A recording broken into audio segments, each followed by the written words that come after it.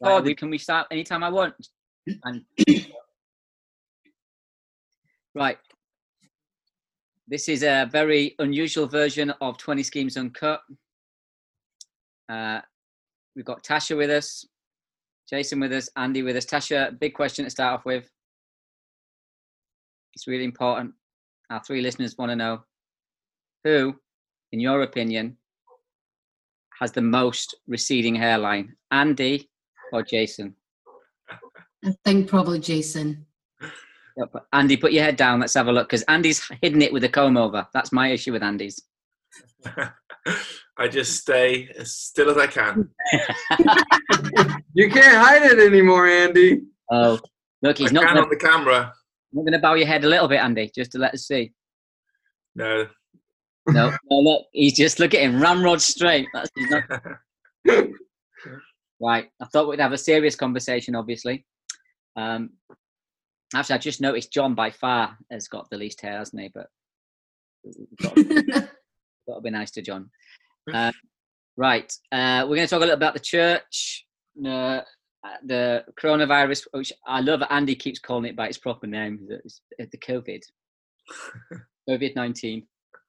What the church is doing and stuff. Got no plan as usual with this crack. So, Tasha, just tell people what you actually do, because I'd like to know too. In the church? In church in general. So I currently oversee the children's and youth, and I'm about to take more of an active role in the women's ministry. Has somebody punched you in the mouth? Shut up, I'm going to punch you. Will we get a close-up of that, John? No. Ruthless. Okay, so yeah, normally you do the youth work. How's it been? How have you been trying to do youth work and stuff in the church since, obviously, we've been on lockdown for about a month now, right? Yeah. So one of the things we done in the very beginning was give out packs for the kids to do at home with a Bible, and we've just been contacting parents to see how they got on with that. And we've also recorded some videos and stories for our younger groups and just put them on Facebook for the parents to watch together with the kids, and then just really checking in and seeing how the kids are coping.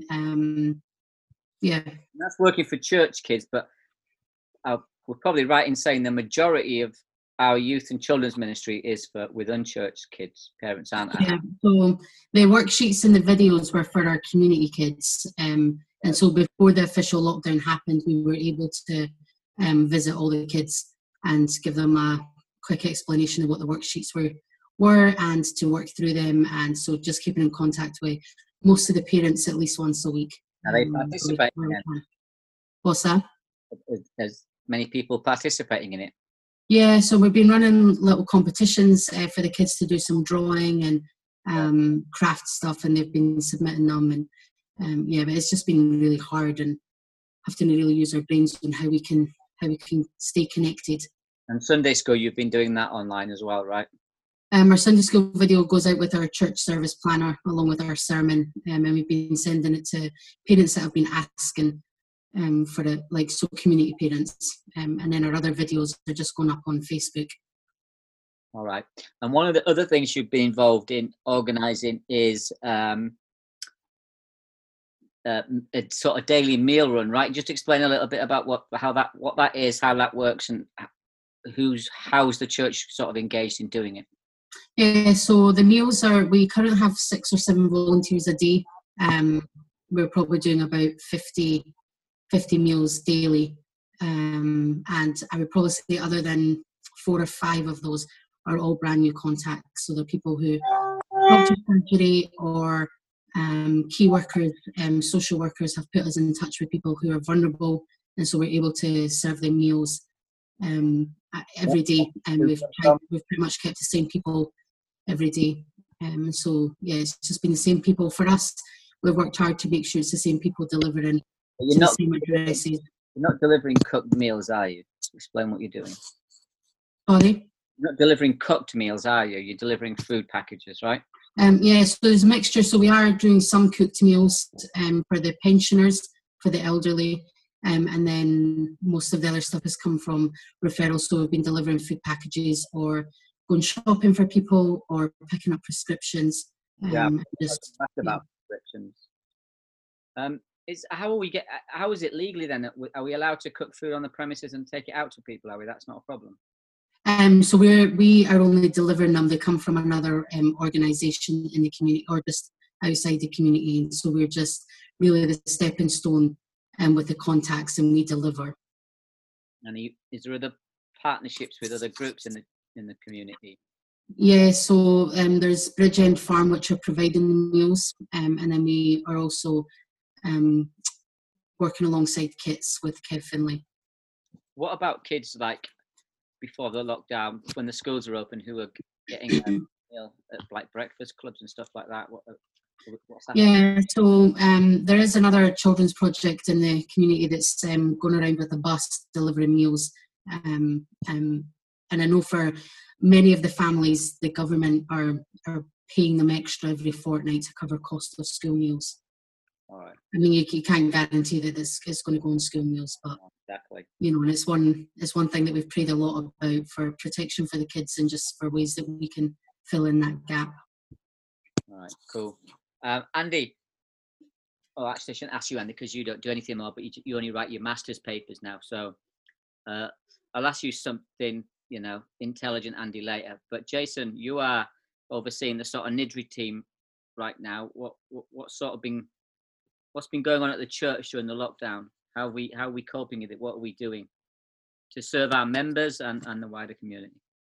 Well, one thing we did, right off the bat with our church, since we can't meet at the church as elders, we broke up the membership into kind of prayer groups.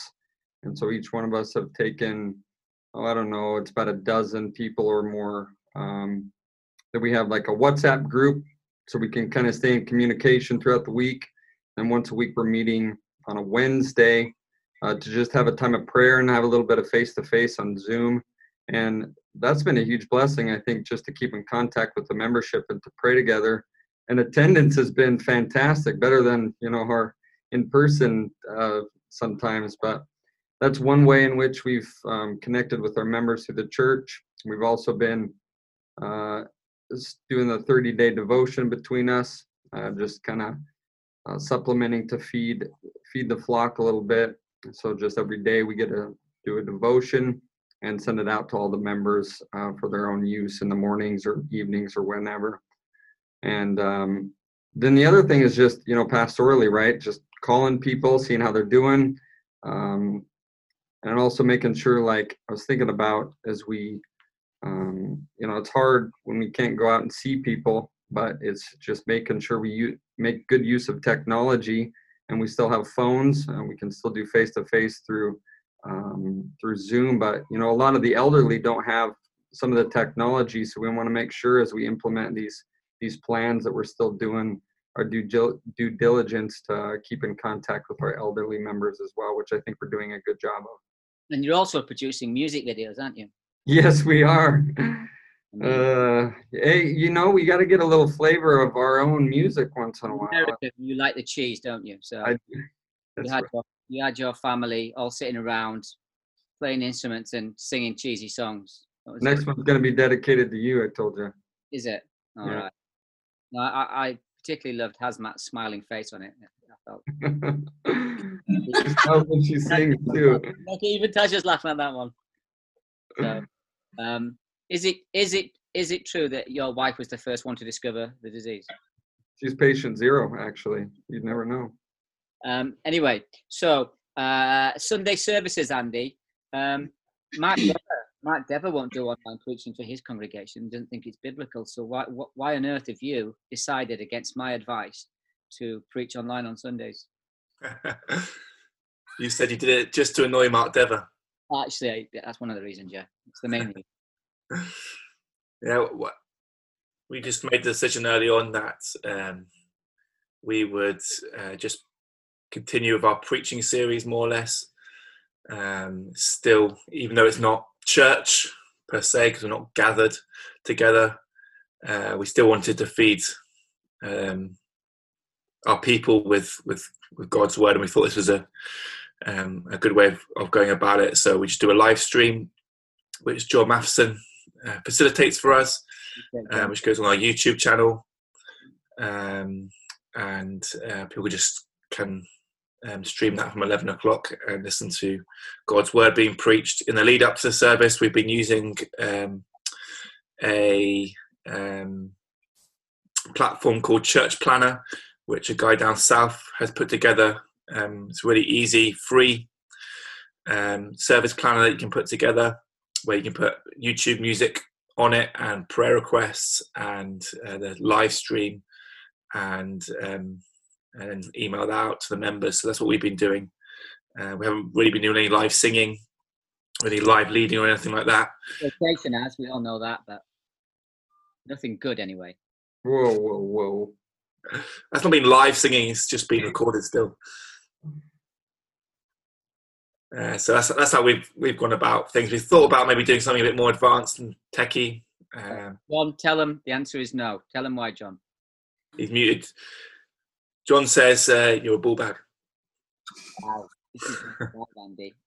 He's been in too long. I mean, I think one of my thoughts for the live stream was the temptation is, as me as a tech guy, and you see this in a lot of the bigger churches, is to use this as your moment to make it all about you and show what you can do. But actually, what we're really trying to do is make it look like it would look like on a Sunday morning, because I think that makes the most sense, to make people feel like they're as close to they can, because everything else is changing. So why start putting spinning graphics up in 15 different cameras? It just doesn't suit what we do.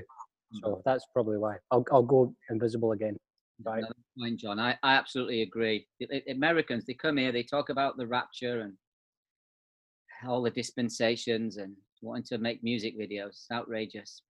Well, but the other thing too with that I agree with, we don't want to make it so complicated that we alienate a bunch of our membership too that find it confusing or difficult to be a part of it. So we're just doing it one way, meaning we're just making videos that they can see their own, rather than trying to do it two-way where it's this like we're doing now with Zoom. If it's just one way, it's much more accessible to the wider range of our membership, I think. What do you think about the rapture, though? I think it's gonna happen. I think you want to get into this right now, do you? You are such a listen.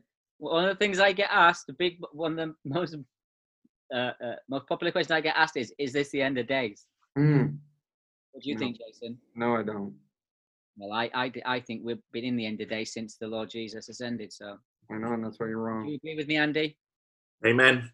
Tasha would agree with me. Yet again, the Americans all over the place on eschatology. I think, yeah. Right, Mez. Americans, you just throw us all into one camp. Us Americans, we're huge. 2 wars, son. About 2. Well, you fought more than 2 wars. That's true. And lost more than 2. Okay. I'm glad this is going well. Like the Americans, all they've got left is to bring up the war, haven't they? I mean, they've got. I know, that's about it. Okay, what were we talking about, Andy? Can you? I know some churches theologically, and there will be friends of mine, so we want to be respectful of different views on this, particularly on the ecclesia. The church can't be the church unless it's gathered in one location, etc., etc. My opinion on that, in all seriousness, is, whilst I agree with that, obviously it's biblical, but also, and I read some of the New Testament letters, they're written to churches scattered, Christians scattered all throughout the world, scattered largely because of persecution as well. And I think that it's a good thing that we can use technology today in a redemptive way, even if it's not quite church. We're still trying to shepherd the flock in our care, and particularly I'm thinking of what happens when those in our care have too much time on their hands. We've got a lot of addiction, a lot of mental health issues. So just speak to the sort of some of the more specific pastoral reasons why we favour doing this over and against not. Like you said, it's obviously a grey area, so everyone's trying to work out how to wisely shepherd their churches during this time. I think in terms of the small groups that we set up for the elders, that was just to specifically look after the members who are under our care, so that each member knew that they're getting prayed for, that they had an elder they knew they were specifically accountable to, and that we could then communicate as elders to make sure that no one's falling between the cracks. Then exclusively member only, haven't we? Mostly. Yeah, there's a couple of grey areas, but it's not evangelistic, because Andy, you run something on a Tuesday. Tell us about that. And then Benny's group, Tasha, you go along to that on a Friday. So Andy, tell us about, so we're caring for our people pastorally, we're making sure we're preaching sermons, we're looking after our young people and our children. Tell us just one of the ways we're reaching our community is through delivering food, etc. But what are the more overt evangelistic things we're doing, and how successful or not are they in terms of who's engaging with us? So I think this is an amazing time for us to be sharing the gospel with people, just because a lot of people are scared, fearful, and they're facing their own mortality, thinking about death, thinking about life after death. And so there's a lot of questions. Where's God? What's happening? Why is the world a mess? So I decided on a Tuesday evening to do a short evangelistic course called The World We All Want. It's written by Chester and Steve Timmis. It's a really short 7-week course, which we've done before at the church, and that we've adapted to the scheme context. Just kind of stripped back some of it and simplified it and made the language more accessible. So we decided to do that. I kind of put it on Facebook, on Twitter, got people like Tasha and others who are in the community to communicate to their contacts. And the first time we did it, it was the first week we did it, we had lots of people chime in. We had about 30 people on. 10 would have been unbelievers from the community. And that's not been consistent every week, because people are up and down in terms of where they're at psychologically, or just remembering when it's on, or saying they're going to be there and they're not there. But we've had consistently about 4 or 5 people listening into the Bible study who are not Christians. So that's been really encouraging, and asking really good questions and really following on with the Bible study. So I think it's such an easy time to do evangelism, because on a Sunday, you can just send out a link to your friends and family and say, listen, this sermon's happening. You've got nothing to do. There's no football on. There's no shopping. You're stuck at home. Listen to this. John Matheson, you may know this. Sorry, Andy. John Matheson, you may know this. Do we know how many people are listening to our Sunday message? Probably about 40 people more on average than would normally be attending in person. That's pretty good then. Yeah, that's good. Andy, that's live streaming it. That's not who watch it after. No, that's what I meant. Like live streaming and everybody else. I'm assuming a few. A couple hundred, easy. Yeah. Yeah, we have a membership of 80, so we're easily reaching 2 or 3 times the amount of people that we would normally reach that way. Andy, just to go back to you, and I'll get back to you, Tasha, for the Friday in a minute. But we're not a tract giving sort of church, are we? That's not really a thing that we don't really do it in our ministry. It's not really an effective way for us, but it is an effective ministry in other contexts. But we have been giving out some tracts, haven't we? Just explain to people what they are, so if people want to access them as well, through 10 of those. Yeah, so it's a small tract that Roger Carswell has put together, called Hoping During the Coronavirus, or COVID-19, I can't remember the exact title, but you can get them 10 of those. They're selling it dirt cheap. It's like 6p per tract, so we got about 200 for 15 quid.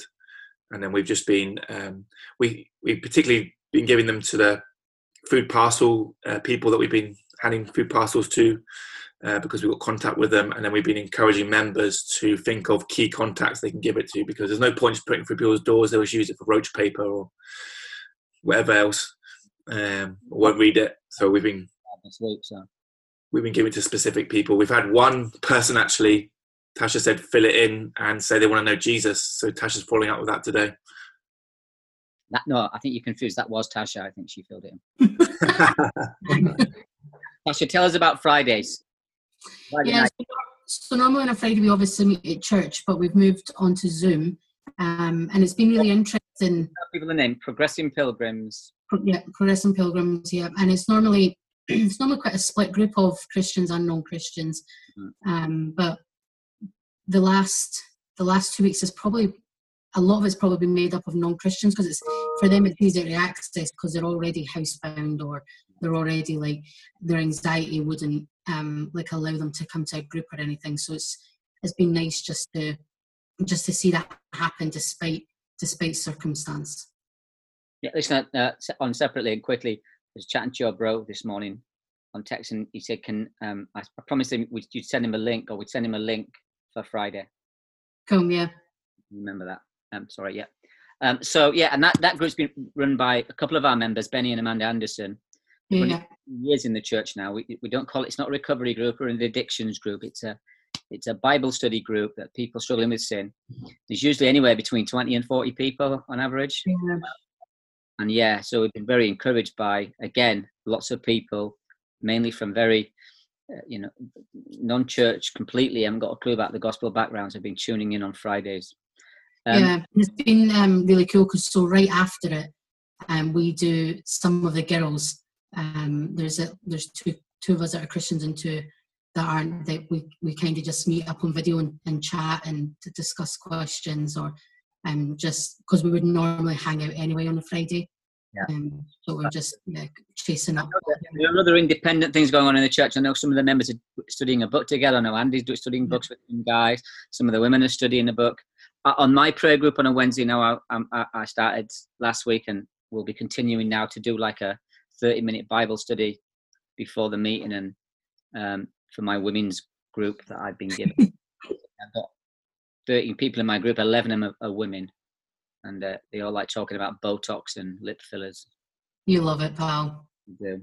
But, lip filling could be a job for you there, Tash, that little. Oh, that doesn't need any lip filler, son. Right. What's left to talk about? Oh, one controversial thing. We had a very interesting discussion with, and you can jump off if you want, Tasha. I'm just going to talk about the online wedding. One of the slightly controversial things that we did a couple of weeks ago, so I can't remember now, was we conducted an online wedding after much debate amongst the elders and much angst about whether was it right, was it wrong, should we do it, should we not do it. Now, I don't want to go into the specifics and name the people who did it, but I know there was difference of opinion on our eldership. I spoke to a few friends who've been in ministry a long time and talked to them, and actually overwhelming response was support for it, doing it correctly, but others were still like super hesitant and didn't think it was biblical or honored the Lord. What was your thinking on it, Andy Constable? Me and Mark Dever were against it together. Yeah, you were. Obviously, it wasn't an ideal situation. They'd organised their wedding. They'd been waiting for the big day, and then they had to move the date once back because of the lockdown. And so it was supposed to be the Saturday after lockdown happened. So I think we went down on the Tuesday, and they'd got everything sorted with the registry office for Saturday. And so, on Tuesday they'd got everything sorted, and then that evening Boris said, weddings are off. So me and Miss kind of spoke about it, and I think there's a couple of factors involved. One, in terms of just their sexual purity, didn't think it was right for them to burn with lust, as Paul says. Two, in terms of the spiritual side of things, we didn't see any reason why, if we had online witnesses to the wedding and we were doing the vows before the Lord, why we couldn't go forward with it. And then three, on the legal side, was kind of where we were debating things, because we obviously, under the eyes of God, it was a spiritual wedding, but not legally. We didn't know if it could go through, so we looked online, and it basically in Scotland it's very unspecific about where the minister and the witnesses and stuff have to be. It says you can be anywhere. It doesn't say you have to all be in the same building together. And so we decided that we would go ahead of the wedding, fill out the form as you would do normally, and then get the bride and groom to send it off so that it was legally ratified, because they had the date in the diary already with the registry office, so they had all the paperwork, and so they filled it out as normal and then sent it off. So I guess the debate around was it going to be legal, and 2, could we really do a wedding when the witnesses weren't there gathered together with the church? Yeah, just to be clear for people who don't understand, Scotland is a bit unique than England. For instance, in England, a minister can marry a couple. I'm not sure how it works but it might work different for the Church of England. But certainly, if you're an independent evangelical minister in England, and you're marrying a couple in a church, you have to get a separate legal registrar to sort out the signing of the documents. In Scotland, I am the minister and I'm the legal registrar, so I have both the powers. So we had it, and that my initial concerns, and still are my concerns, would be, I would say it's it was the unique, almost for me, one-off situation. I'd have to be superly convinced to do it again. It was just a whole combination of factors came together at that particular moment. We also invited, it was basically by Zoom we did it, and we invited all the church membership to come online. I don't know how many people came online, maybe 50 or 60 people. A lot, yeah. Was it? And so in that sense, it was legal. We had the legal documentation. The vows were legal, because obviously I have the legal wording and they have to follow my vows. Witnesses witnessed it. It was signed, sent to me, signed, and sent out. It certainly wasn't a traditional church wedding in that sense. I think what we said to the couple is afterwards, they're legally married now and legally able to live together as man and wife. They're married in the sight of the Lord as well, certainly from the position of our elders of our church. But when it's all over and we get a chance to come together, maybe as a church family, and celebrate it with a ceremony or something, we won't remarry them because they're married, but certainly we'll do something that will celebrate it more fully with church family. So it is a difficult situation, and I know, even though we're talking about in this public forum, it's just so people can understand why we did what we did. If a young minister asked me and said, "Would you recommend it?" my initial response would be no. I don't think so. I don't think it's ideal or good. This is just a unique sort of coming together of events that were there. The paperwork was there. It was all there. We know this couple well, and their living situation wouldn't have been ideal. They were not a young couple either. They were older. So there were other factors going on. But I can appreciate some people would be extremely opposed to it as well. Interesting ones, right? Interesting times for us, trying to work out how to do some of these things, how to manage, how to pastor well, how to evangelize, how to honor the Lord. Obviously social media and just online technology is so advanced now. We're able to do far more than even we would have done 10 years ago, right? And so it's just walking through those things. There was a debate online. I think somebody sent me an email and said, what did I think about online communion?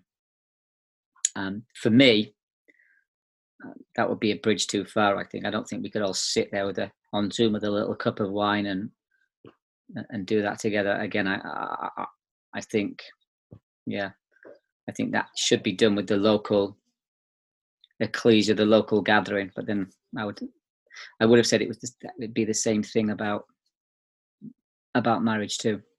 Thoughts on online communion, anyone?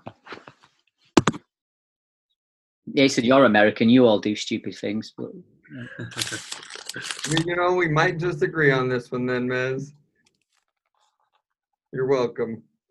no, I don't know.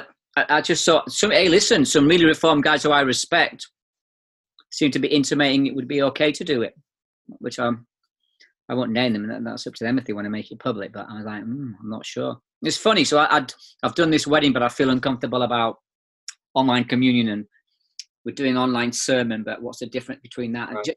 And it's just like, oh. And the longer this goes and we don't, gather together to celebrate communion, it's going to, prompt that question more and more. Like, should we? They still only do it once a year, right? Free churches, is that generally a thing?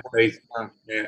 Donald McLeod put an article about it today, saying there's all in kind of church history. There's been prolonged times where people haven't taken communion until they can gather again. Their position would be on online marriage, but well, I don't know about that, but yeah, definitely the Free Church's position is, I think, across the board that they'll wait. I mean, they'll wait for communion for when they can actually gather again, which will probably be our position as well. I would agree, right? And say it's not like we wouldn't do an online baptism, would we? So yeah, so many minefields to tiptoe through in these days. Mm-hmm. I think as well, this period is,